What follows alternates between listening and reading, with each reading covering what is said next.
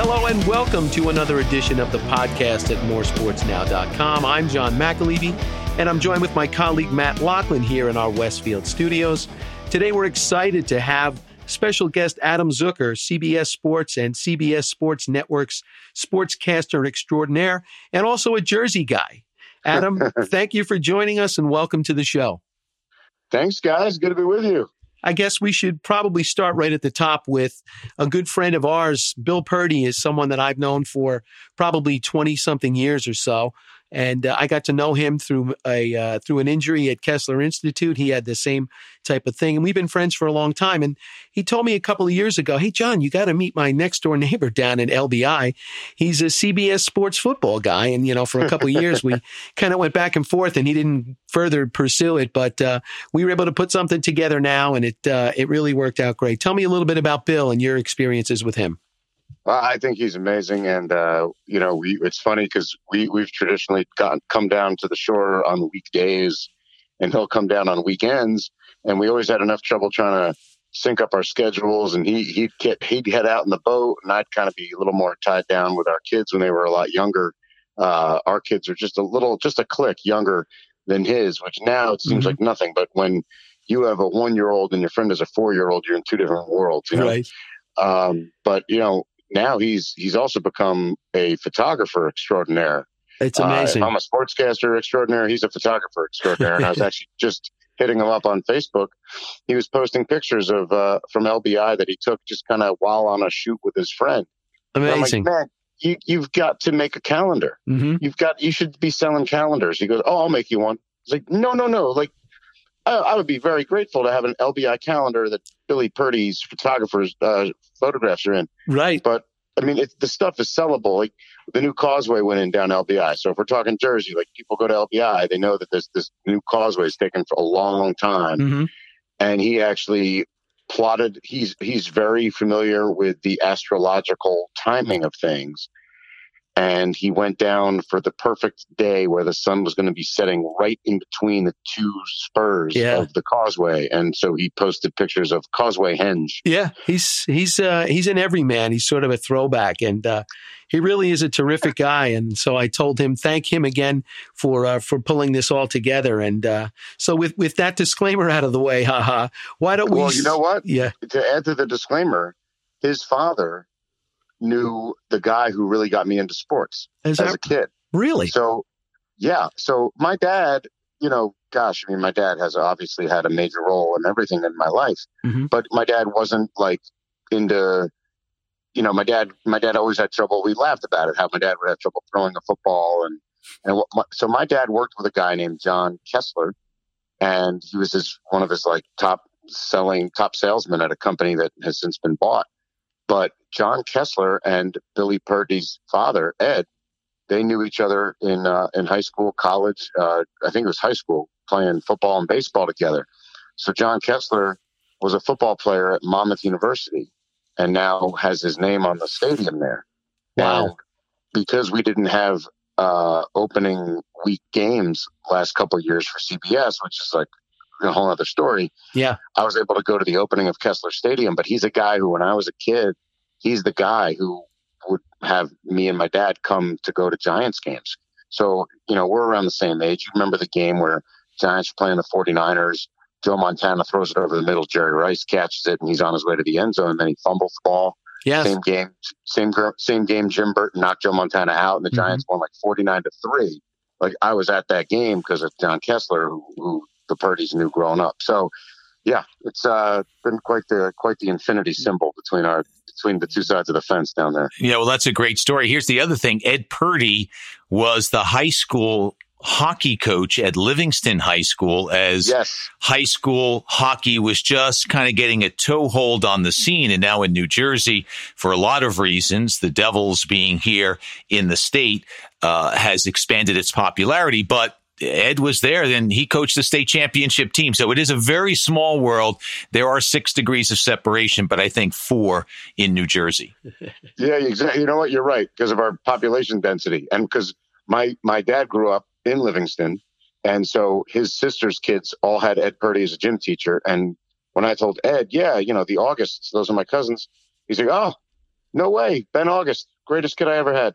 Unbelievable. It was great. And Ben's a screenwriter now and doing great things in the scripted world. But he was a big hockey guy and a big soccer guy. That's terrific. Well, it sort of leads me into my first question for you.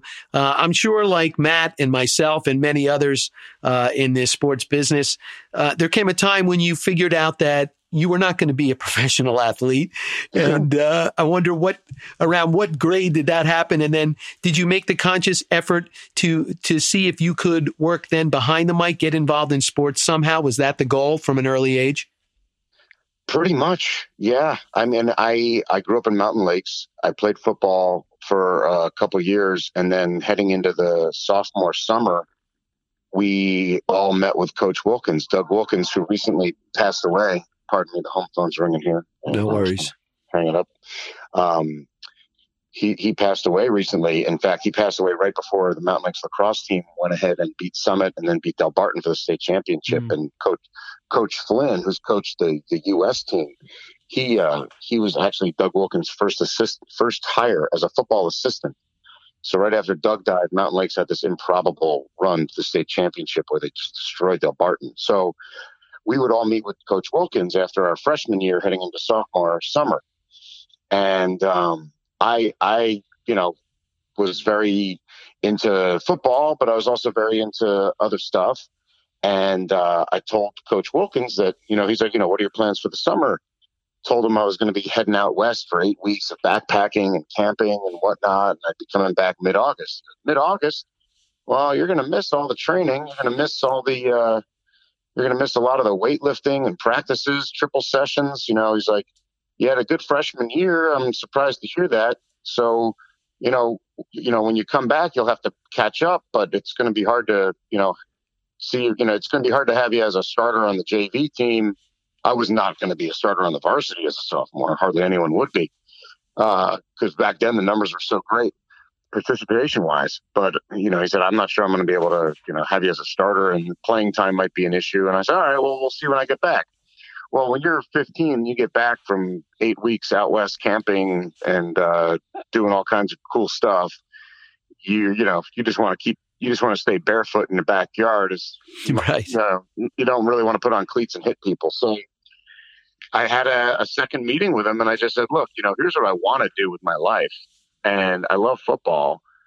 I just didn't have it in me at that moment to be in the grunt and going through all the stuff. Now, I regretted it for years, but that was around the time I basically decided I wasn't going to play anymore. I thought maybe I'd go back the next year, but instead he let me hang around the team, keep stats, shoot video, call the stories into the Daily Record and the Star Ledger and all that stuff.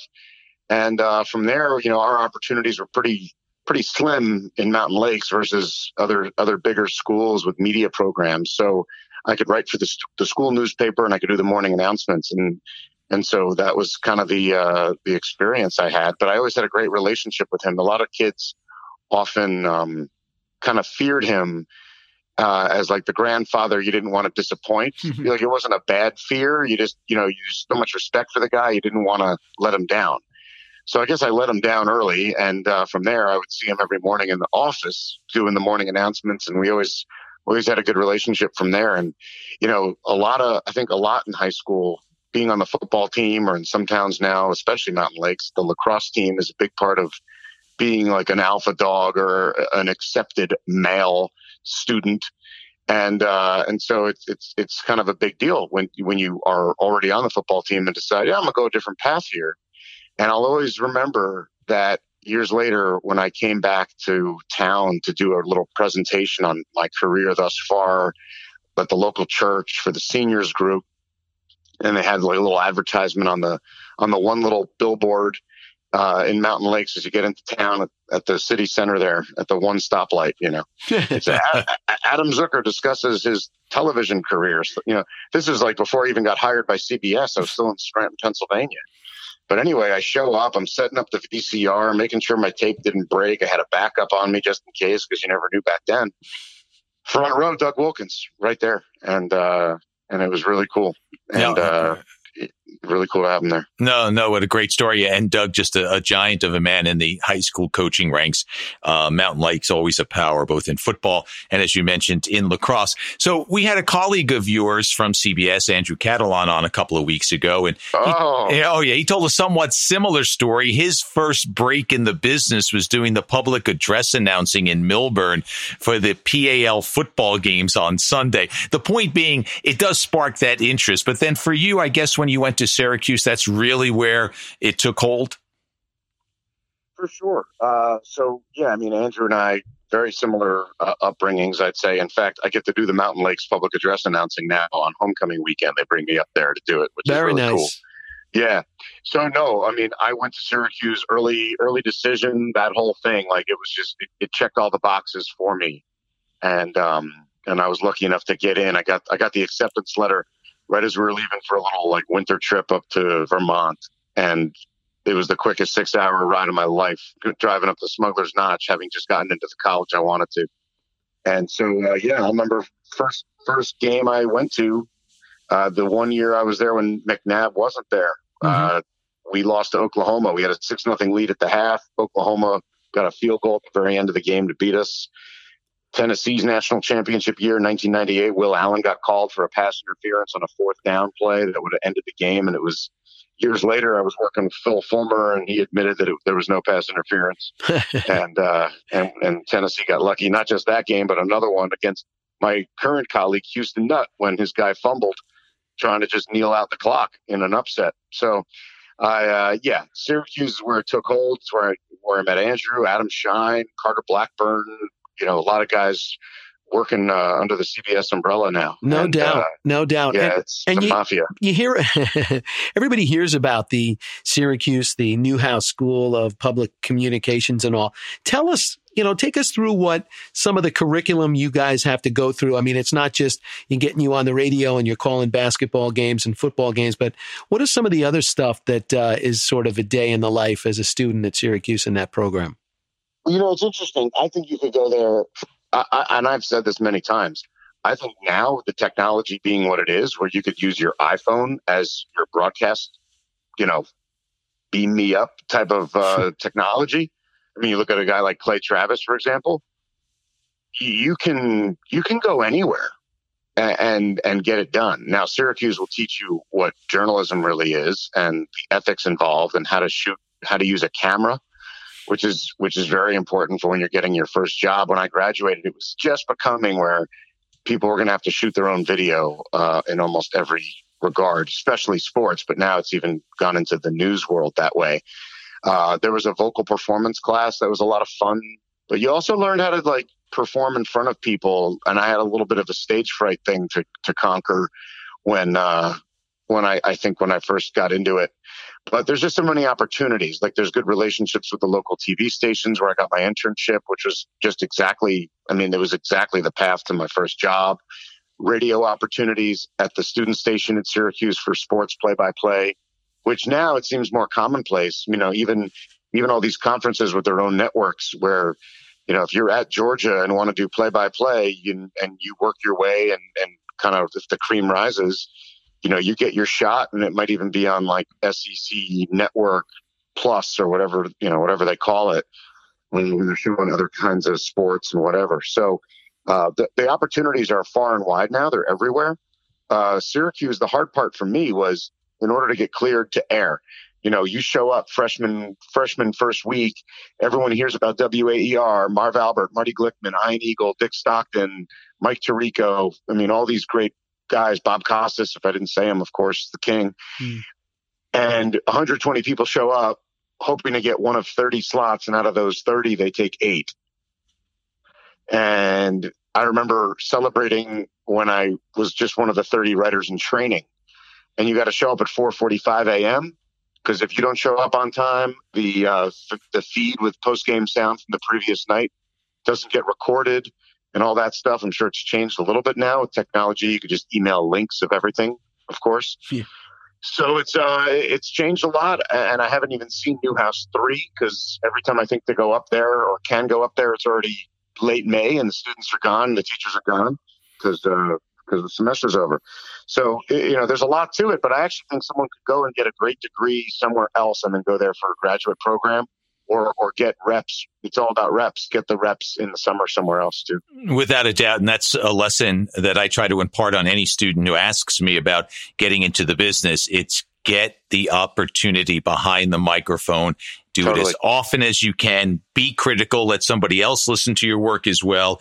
And don't be afraid to work hard, because that'll carry you a far way. Funny that you mentioned that alumnus or alumni group from Syracuse. And you mentioned a good friend of mine, Ian Eagle, and of course, Noah following in his heels too. So the beat goes on both for the school and the family there. I think we've done certainly done a CBS promo here with all the mentions of those great broadcasters, including yourself at the network. But that leads me to, you mentioned Scranton at some point was a stop in your career, Adam. What were some of the other stops? And then what was the big break as you stepped up to both CBS and CBS Sports Network? Well, funny, like this part of the path is where you remind me what I tell people, which is, the third most important thing is how good you are. The second most important thing is who you know. And the most important thing is timing. So after Syracuse, being there a year and a half, my job was actually eliminated on the TV side, even though I had the radio job as the host and sideline reporter for Syracuse football and basketball. The TV side job was eliminated by the station's managing company called Granite Broadcasting. My boss loved me, but he couldn't keep me, and he helped me get a job in Scranton. I ended up in Scranton for 3.5 years, and while I was there, I started looking for an agent after a couple years. And I signed with a company. I'm still with them, If Management. And the guy who was recruiting me is a guy who I actually went to college with. He was just a year younger, but he got into that side of it, and he's still there.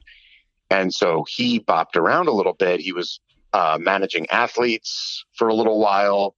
And then he got hired by a place called CSTV, which was a startup. And they were looking for anchors for their New York operation, but not looking to hire people in the gazillions of dollars a lot of New York sportscasters would expect. And so he called me up. He goes, "Hey, look, I don't decide who gets this job, but I can put you in front of these people. You just got to come in, read some teleprompter, and you'd be on your way."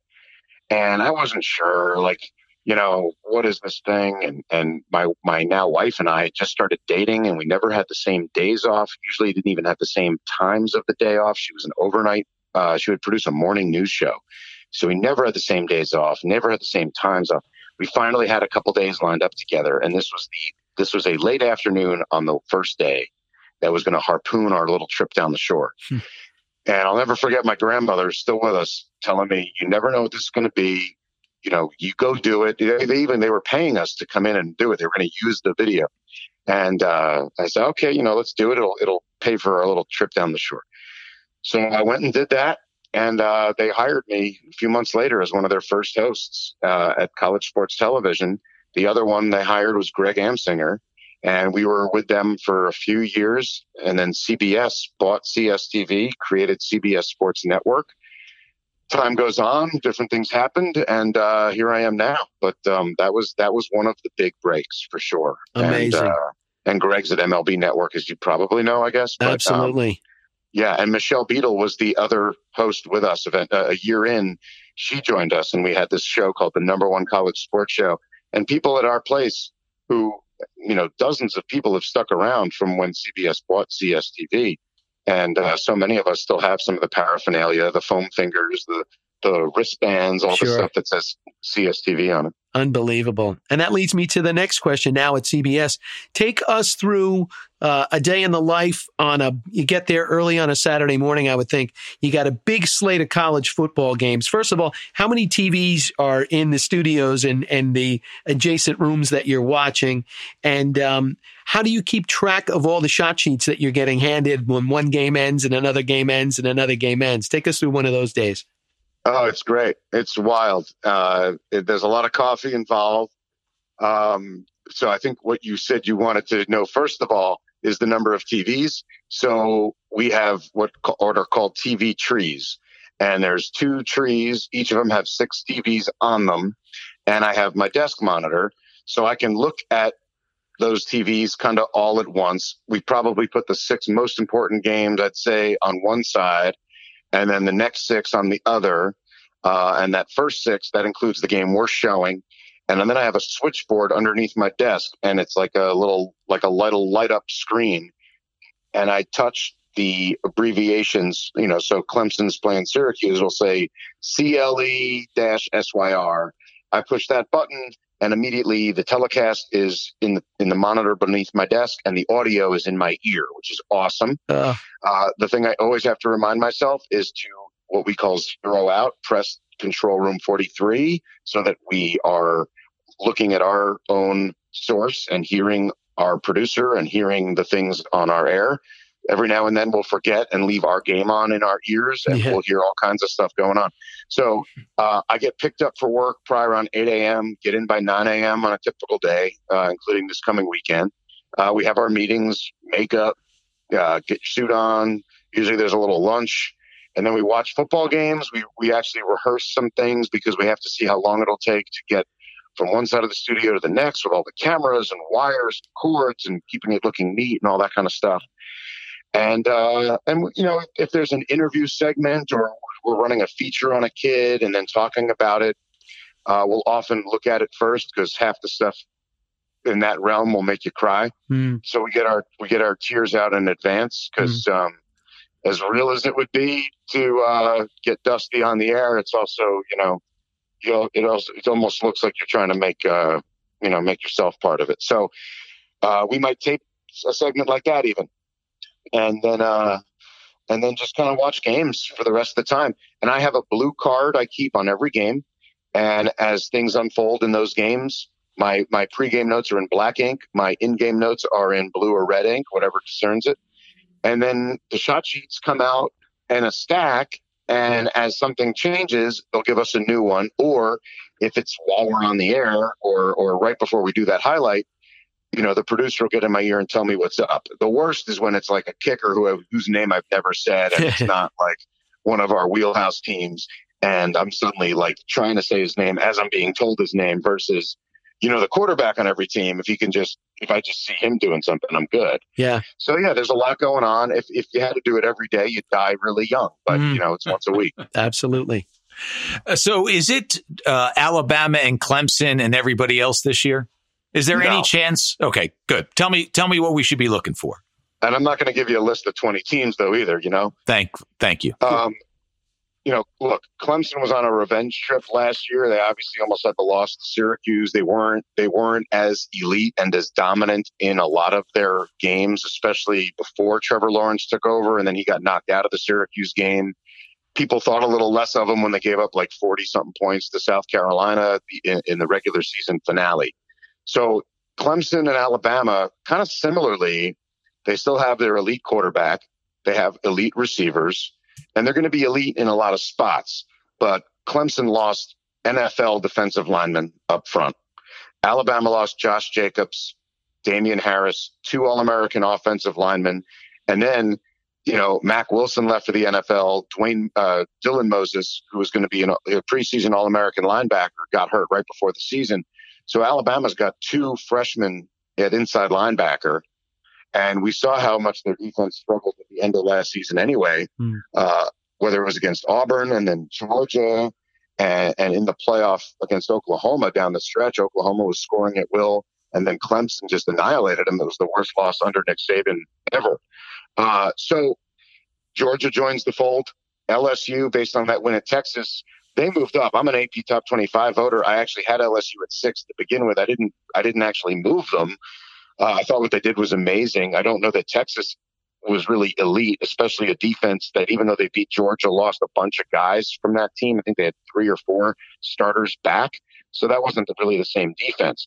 Jalen Hurts being at Oklahoma with a new defensive coordinator, if they can just allow like 30 a game instead of whatever, like they got a shot at the title. And then Ohio State, to me, Chase Young's the number 1 pick in the draft, and he's just a monster. He looks like the Predator.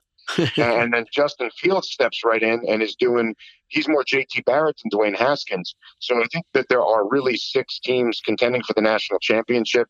2 of them are in the SEC West, 3 of them in the SEC as a whole. Auburn had a huge win, obviously. Florida needs to get better to be a factor. I don't believe in Michigan at all.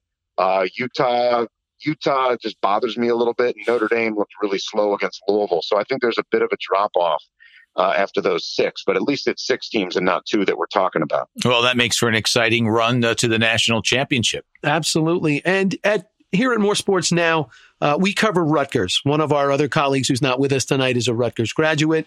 We do a show called the RU Review, where Eric LeGrand is a weekly guest, and we sort of run around what's going on with the Rutgers program. And I tell you, they are not much, as you know. They have a week off, and then next week they take on a Boston College team that is sort of a middling ACC team. It's not Matt Ryan at the helm. It's not Doug Flutie anymore. So this is a game that Rutgers at home, coming off a drubbing at Iowa, really needs to win. Now, what do you think about Chris Ash? I mean, he's been there. This is his 4th year now. Is he the guy for this job, or would there be any way that Nick Saban would be interested in taking this job? Just kidding. I don't think, or Urban Meyer. Yeah, just kidding. Or come up with 8 million. Yeah, right. Come up with 8 million simoleons, maybe. Or Adam Zucker. 16 million simoleons. Oh, you're funny. Yeah, well, they already gave how many acres of the ecological preserve to Greg Schiano the first time. That's right. Maybe they could bring him back. I think Chris Ash is a great coach. And Nick Saban will be the first one to tell you it takes players. And, I remember growing up in New Jersey and thinking, I'm not going to go to Rutgers. And Rutgers has become a great school. But I think the biggest problem is that a lot of kids just want to go somewhere else. And I love New Jersey. But, kids go to these other campuses and these other college towns, and it's, oh, wow, and goodbye. So it was great when they had Sanu and Ray Rice. I mean, they've had guys go pro, the McCourties. They've had guys, but now making a really big jump and being up against, Michigan under Harbaugh, which obviously has had trouble beating Ohio State, but they're going to be okay against Rutgers. Penn State under James Franklin, Paige Paterno, Bill O'Brien stabilized everything, and now it's Franklin. Mike Locksley at Maryland is racking up 70 points. I just think it would take literally would take an Urban Meyer to make Rutgers elite, competitive. It's tough. You got to get the big boys in the trenches before you worry if you have the right quarterback, even too. And that's I know a lot of people go quarterback first and look at the interceptions. And all this, to me, it's the sacks that are taken. It's trying to establish a running game. They went to the war before the shore last year, and they were home against Washington. They were in that game for a little while, but the depth shows up, and then you just don't have the speed to keep up with the top guys. No, and Schiano was brilliant. It fell off when Kyle Flood took over, and then they joined the Big Ten, and they're running with the big dogs. For all that Greg did at Rutgers, it was against somewhat lesser competition. And when you're in the East, and you're going to face Ohio State, Penn State, Michigan State, it's to me, Rutgers' best hope, honestly, is they can figure it out a little bit, become a little more competitive, put more money into the program, and then they become Purdue, Illinois. Illinois is a bad example, but a team that'll win 7 games, 8 games once in a while, go to a bowl game, and maybe in one of those years that are outliers, you'll upset one of the big boys and you go to a slightly bigger bowl. I mean, honestly, that's the best hope for all dreams that they may have of being able to compete with the big boys. It's just not going to happen. Big Ten teams have been trying to do that for a long time, and they just fail. It's an alpha conference, no question. Look, it was really cool that they had the 31-point second quarter against UMass. You look at their division, and other than Indiana, everyone else in their division is ranked right now. So you got Maryland coming on strong with Mike Locksley, who did not have a good track record, but was the offensive coordinator at Alabama for a couple of years. It is tough, and they made 2 big conference affiliation jumps. I mean, I remember where I was the night Rutgers beat Louisville, that 10 years ago or whatever, 12, 15, whatever it was. It's pandemonium in Piscataway. Everybody knows. Exactly, man. I was at a Michael Franti concert in Poughkeepsie, New York when that happened. Jeez. I knew exactly where I was. Unbelievable. And at the same time, academically, Rutgers is getting to the point where it's as hard to get into, not as hard as Northwestern, but, beyond Wisconsin and some of these other places where it is possible to do it and not have the elite recruiting classes that some of these other places have. So it's definitely a challenge. It would be awesome to see Rutgers just get a little more relevant. And that Boston College game is not, really not even not a snoozer thing. They beat Virginia Tech last week. So yes, might be another long year, but I think you also have to give guys like Chris Ash, the time that it takes. That maybe, it takes a little longer than it does in other places. Yes. And speaking of time, Adam, we would like to thank you for your time joining us tonight on the podcast. I know you have back to school night for your children to get back to, but I want to tell our listeners you can look for Adam on Saturdays, the SEC on CBS. And he also does a 2-hour college football show that is every Tuesday night on CBS Sports Network, the cable channel. And again, Adam, thank you for joining us tonight.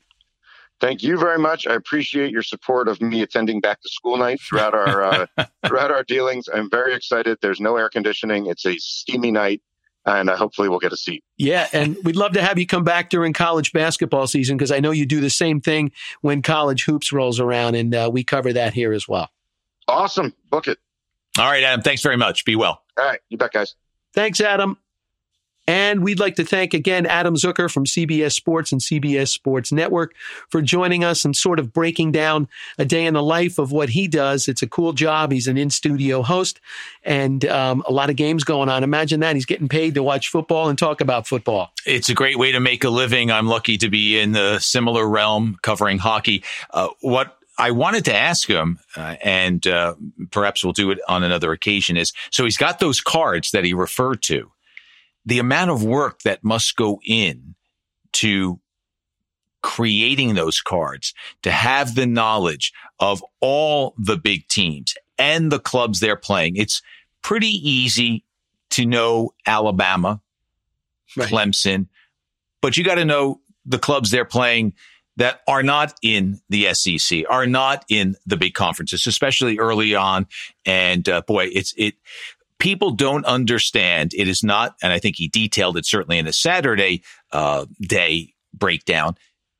You just don't show up in the studio. It is work. You've got to put in the time. Yeah, and I'm sure there's a lot of behind the scenes people that are doing a lot of the heavy lifting that make the guys in front of the camera look really good. Well, that's true, but people mistake if they think the hosts, the talent is not doing any work. No. That quickly is exposed. So yes, you do have a team of people helping you out. There's no question about it. But if you're not doing the work, it will show very quickly, and your career, unlike Adams, will not go very far. And, he's on an unbelievable trajectory. And absolutely. Again, we thank him for his time. Great. And again, that'll wrap up this week's edition of the podcast here at moresportsnow.com. I'm John McAlevey, and Matt Laughlin joined us. Tune in next week where we'll have another edition, and hopefully Steve Titchener, our third wheel, will join us. Thanks again. Good night.